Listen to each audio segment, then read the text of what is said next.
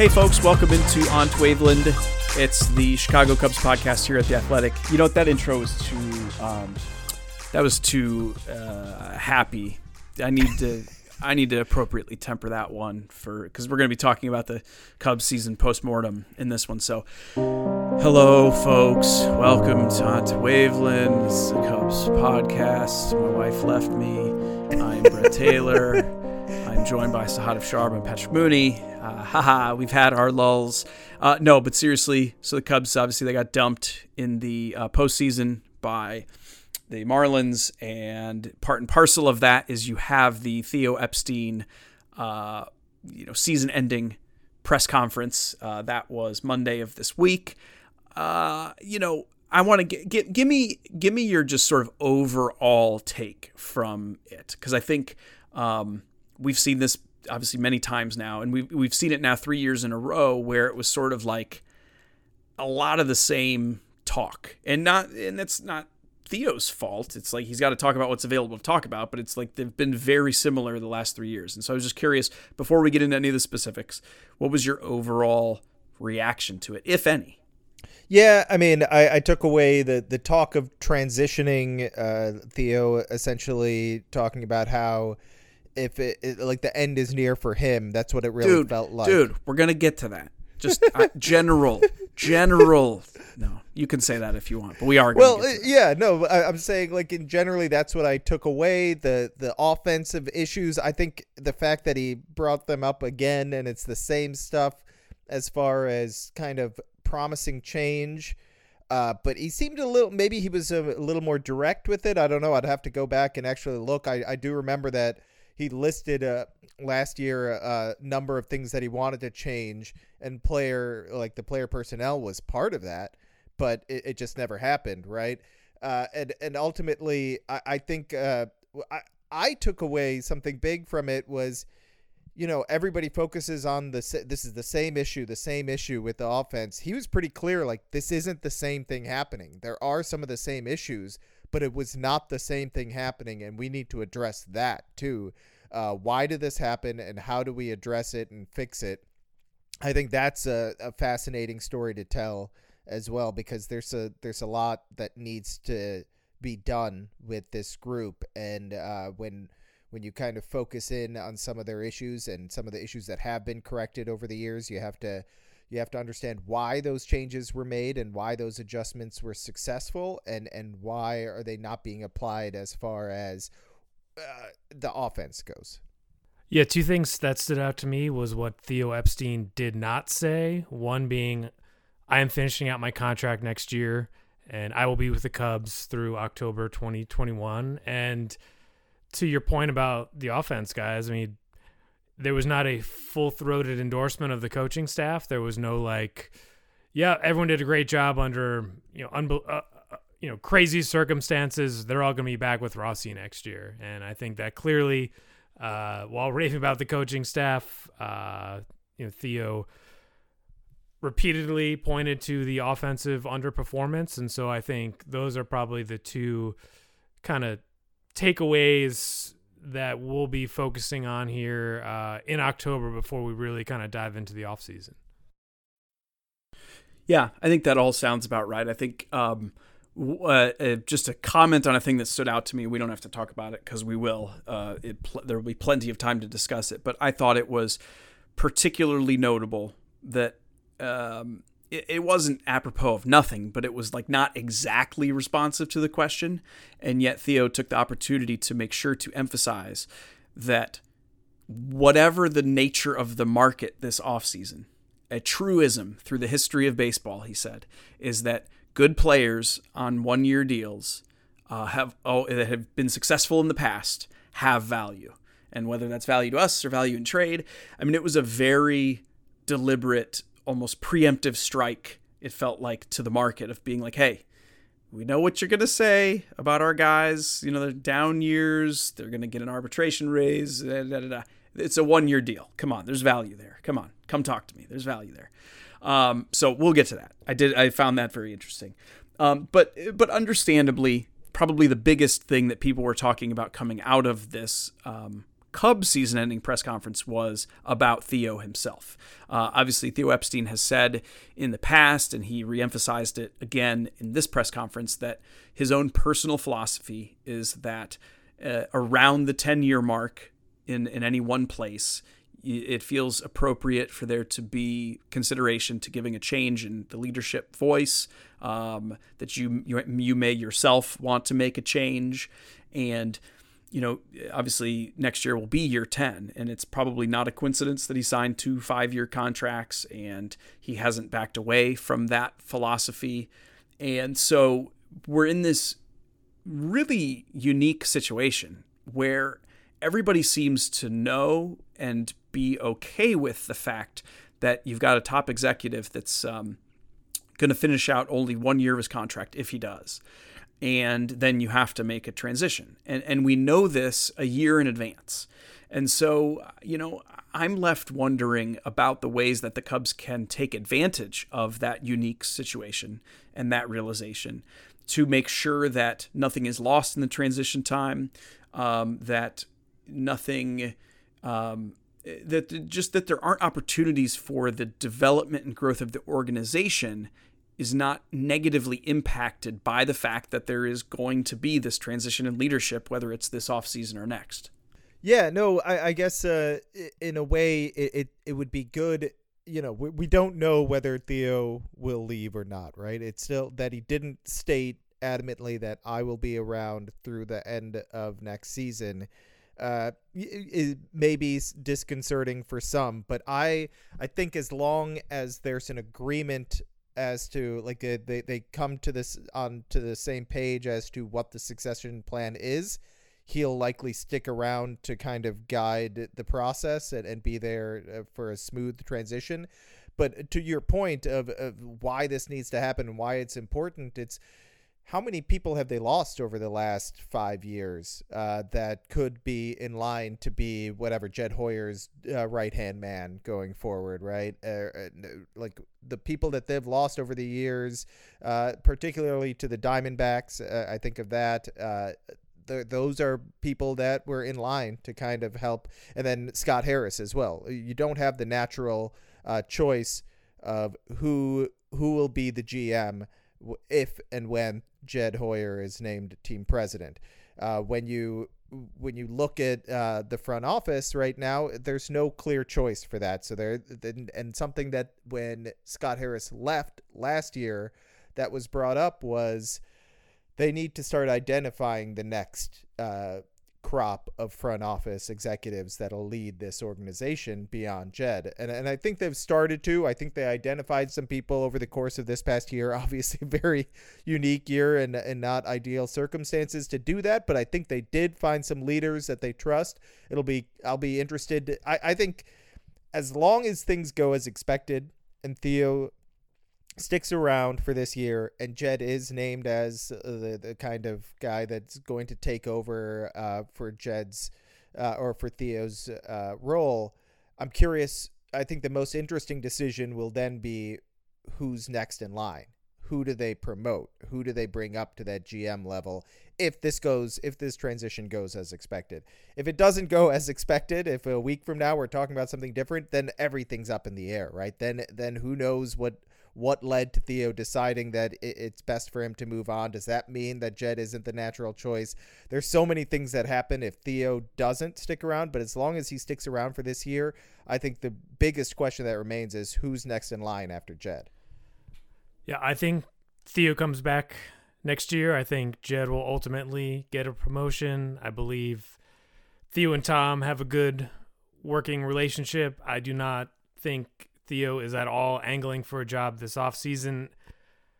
However, we've seen Theo's history in terms of some dramatic exits. We know how the Cubs operate, how they somehow spun Joe Maddon, getting fired after a lame duck season into this like win-win kind of kumbaya moment in St. Louis. And that, Ricketts, he fired Jim Hendry in secret and, asked him to do a couple things for the organization, including signing Javi Baez to a first round deal. And I don't know. I can't get out of my head this idea that, maybe, a couple weeks from now, all of a sudden we get an email saying there's going to be a Zoom and, Tom and Theo are there and saying how, we've had lots of long, in-depth conversations and, we really went round and round about the future of the organization. At this time, I think it might be best to, I don't know. I don't know if I'm paranoid or if I'm overplaying this, but I still can't quite get that out of my mind, even though I do not think that's going to happen. Well, to tie yours and Sahade's points together, I think it wouldn't be a stretch to suggest that one, maybe awkward is the right word. I mean, let's imagine a situation, which is not impossible, that the Ricketts family would like to transition to, a different sort of family tree of stewardship. And if that were the case, you'd be looking at not Jed Hoyer being the successor. And in that case, maybe Theo Epstein and Tom Ricketts don't come to that understanding until, like you said, a couple weeks from now. They sort of have their conversations and they realize, okay, we want to go in a different direction. And then if you're Theo Epstein, maybe you don't want to stay to shepherd the process to someone else. That's perhaps how you could see it happen, that it's maybe legit as of this moment, that the expectation is that Theo Epstein will stick around for the transition process. But that's only because they haven't had the conversations about, maybe specifically because they haven't had conversations about Jed Hoyer. Here's why I think that's unlikely, because they spent all of last offseason not restructuring a flawed team, but restructuring, adding a new manager, reshaping the coaching staff, reshaping everything in behind the scenes with the front office. And that was all led by Theo and Jed. So it's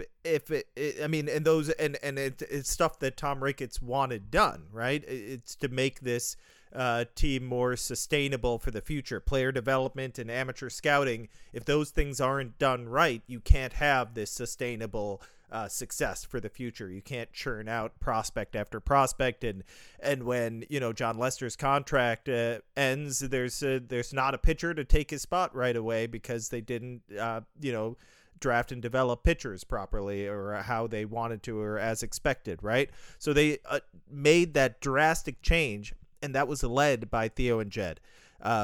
They hired David Ross, spearheaded by Jed and Theo, right? These are guys that had a very close relationship with David Ross, and they're very excited about what he brings to the manager spot now and in the future.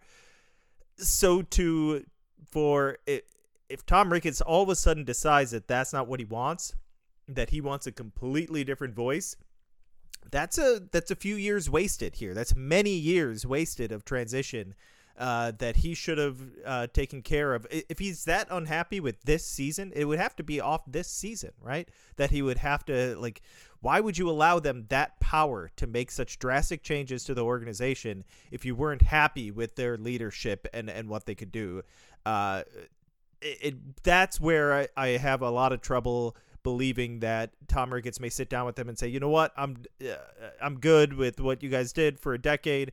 I want to bring in my own people now, a different group that's not from the Theo Epstein tree or whatever, a completely separate group.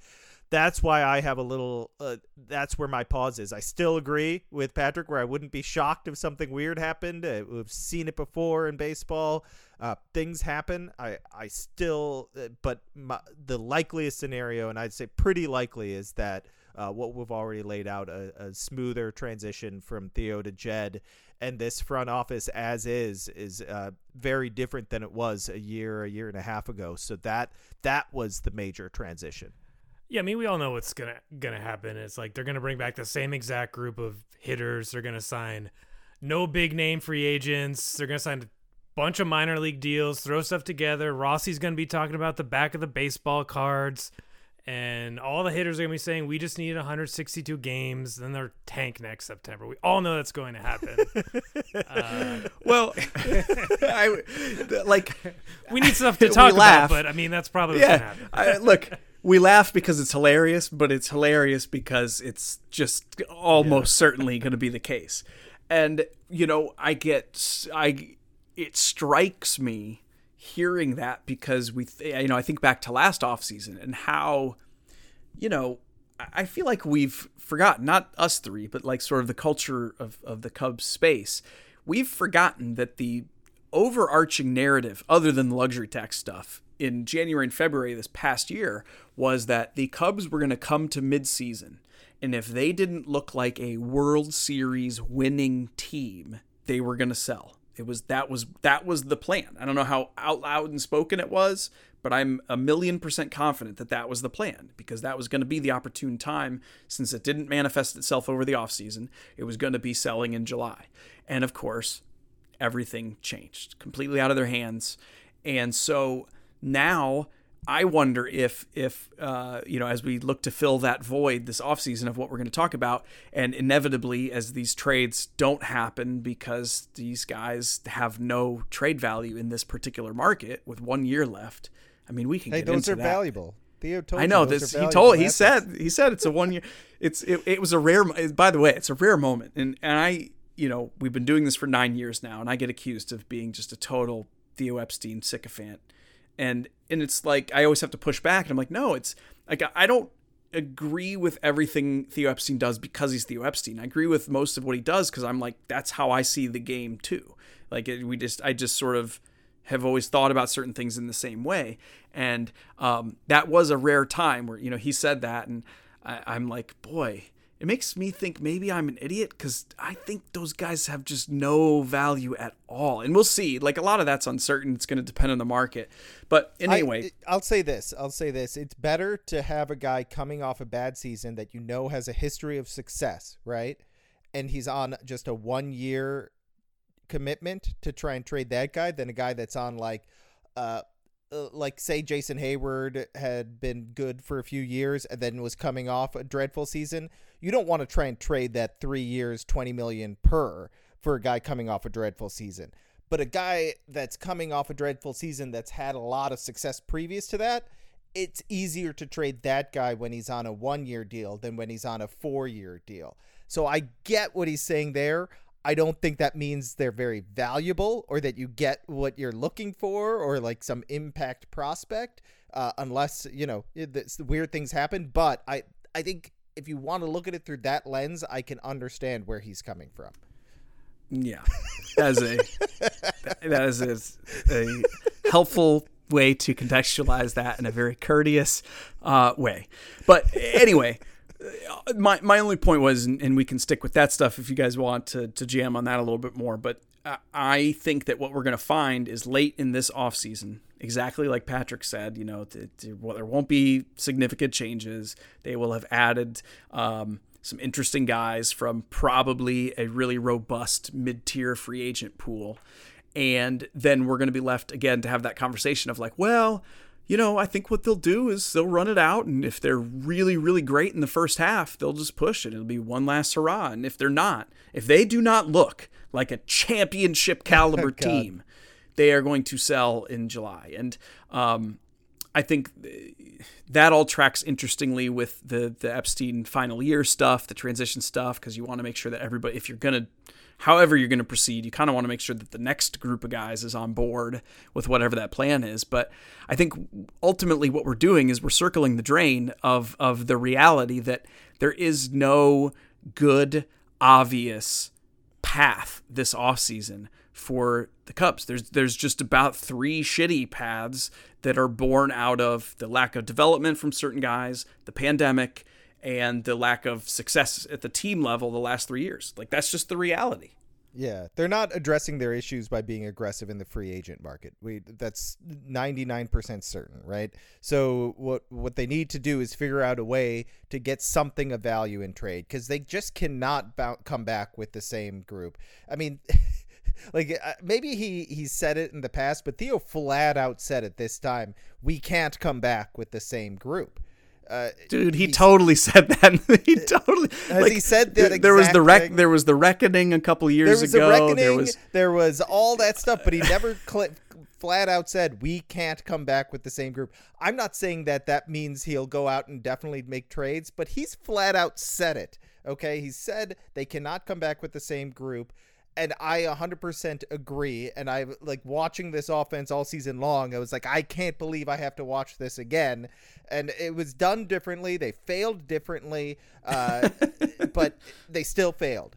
And it was maddening to watch. And if they come back with the same offense, it's a failed offseason. That's the bottom line. Unless for some reason they decided to spend and they add someone in that way. But there's no way you can justify coming back with the same offense. They may. I agree that in all likelihood that's the way it looks because of the numerous reasons you laid out. But it's going to be it's essentially unacceptable, and it's not. And we can't be lulled into a sense that, you know what, maybe because of X, Y, and Z, it could work. And surely, yes, maybe it could. But I'm not going to predict that it will, because it just can't. We can't keep doing this. We just can't. I do want to give Theo props for, I realized I was pushing the conspiracy theories earlier that, he doesn't lie to the media or the fans when he's doing these Zooms. I mean, I think he went 61 minutes yesterday, and it kind of got cut short a little bit, but it was still like, I think 22 minutes shorter than what it was the previous end of season media session. And that, I don't know, I'm just thinking about like every college football or basketball coach ever who said, who just flat out lies and says, oh, I'm coming back next year. And then, they're in like, a totally different state for a totally different team, like a week later. And I think his transparency has been, much appreciated and gives him, a real benefit of the doubt here. And you could already see, he's definitely not conceding next year when he says we have, a lot of cards to play and a lot going for us. And, he is right, as maddening as the offense is in terms of, Darvish and Hendricks, a group of hitters who will be, really motivated, this kind of pitching infrastructure, but they're going to have no margin forever this offseason. I mean, they're going to have to get these bottom tier discount free agents right. And, they had one bullet to fire, and they did it on Steven Souza and DFA'd him in the middle of a doubleheader. I don't know, did Jose Martinez get a hit as a Cub? He did not. Okay, so not picking hard on him, but just like if you're gonna try and kind of tailor this offense, you kind of got to get some of these other complementary moves right if you're kind of in this rut. So I like your circling the drain metaphor, Brett, but I think we'll see how it plays out. You know what? You opened me up to positivity right there, and here it is. Because of the nature of what the team is that they developed over the years, they haven't had a lot of off seasons where they needed to try to do on the offensive side what they have successfully done frequently on the pitching side. And that's go after those lower tier sort of buy low, one special skill guys and bring them in and incorporate. And they have genuinely had a lot of success on the pitching side with that, including with the bullpen this past year. I really like a lot of the moves that they made. And maybe now their second try, having learned some lessons on the offensive side last year to that approach, and perhaps with an even more robust free agent market in that group, maybe they will. Maybe they will be able to find the right two guys to incorporate into the mix that will fundamentally reshape the lineup. And you'd be able to describe it as just running it back, but it's like, no, but they added these two little pieces. And, I'm thinking about it. Sure. This is unfair as hell. I can't even believe I'm going to say it, but I'm going to say it. When they added Ben Zobrist and Jason Hayward, it was this, now these are top tier free agents, but it was the same kind of thinking, right? It was like, well, we need some guys that are a little higher contact, a little more disciplined at the plate, give a different look to the pitcher. That certainly worked, right? I don't know what happened in 2016, but I feel like I remember it was a pretty good outcome. So basically what I'm saying is the front office needs to add a couple guys from the bottom tier for cheap that produce at that level, and then win the World Series in 2020. And they cost $240 million combined. Yeah. They need to do it for $4 million. They could certainly add DJ LeMahieu and Michael Brantley and add a new dimension. Unfortunately, neither of them are coming on the cheap, and they're all but 100% out of the free agent market as far as the top tier guys like those guys will be. Indeed. I actually just, if I can plug a minute, I did a little, the calculation on the payroll situation as it stands over at Bleacher Nation. And if you believe that payroll is going to drop pretty dramatically next year, which we do, 25% plus, I did some back of the napkin on that. The Cubs may have only as much as 8 to 10 million to play with this offseason. It wasn't pretty. I did the numbers and I was like, oh shit. That's what they like to leave for trade deadline acquisitions too. They like to leave that little wiggle room. So suffice to say, I think we should all be bracing for a quiet offseason at the top of the market, but a potentially interesting one internally. There is maneuvering the Cubs can do to open up some salary. And I do, again, I'll say this a lot because I believe it. I think that the free agent market is going to be very interesting this year in a unique way, because I do think we're going to see a lot of non-tenders because a lot of the issues facing the Cubs financially are not even remotely unique to the Cubs. So, is that good for this one? Want to leave it there, guys? We good? Yeah? Mooney, you look like maybe you got one last little sly bit you want to slide in. No, I was just saying how we're going to keep talking about this all off season, so there's no point in me, going overextending myself. Yeah, don't blow your wad now. So let's wrap it then. This was good. That's our postmortem of the postmortem.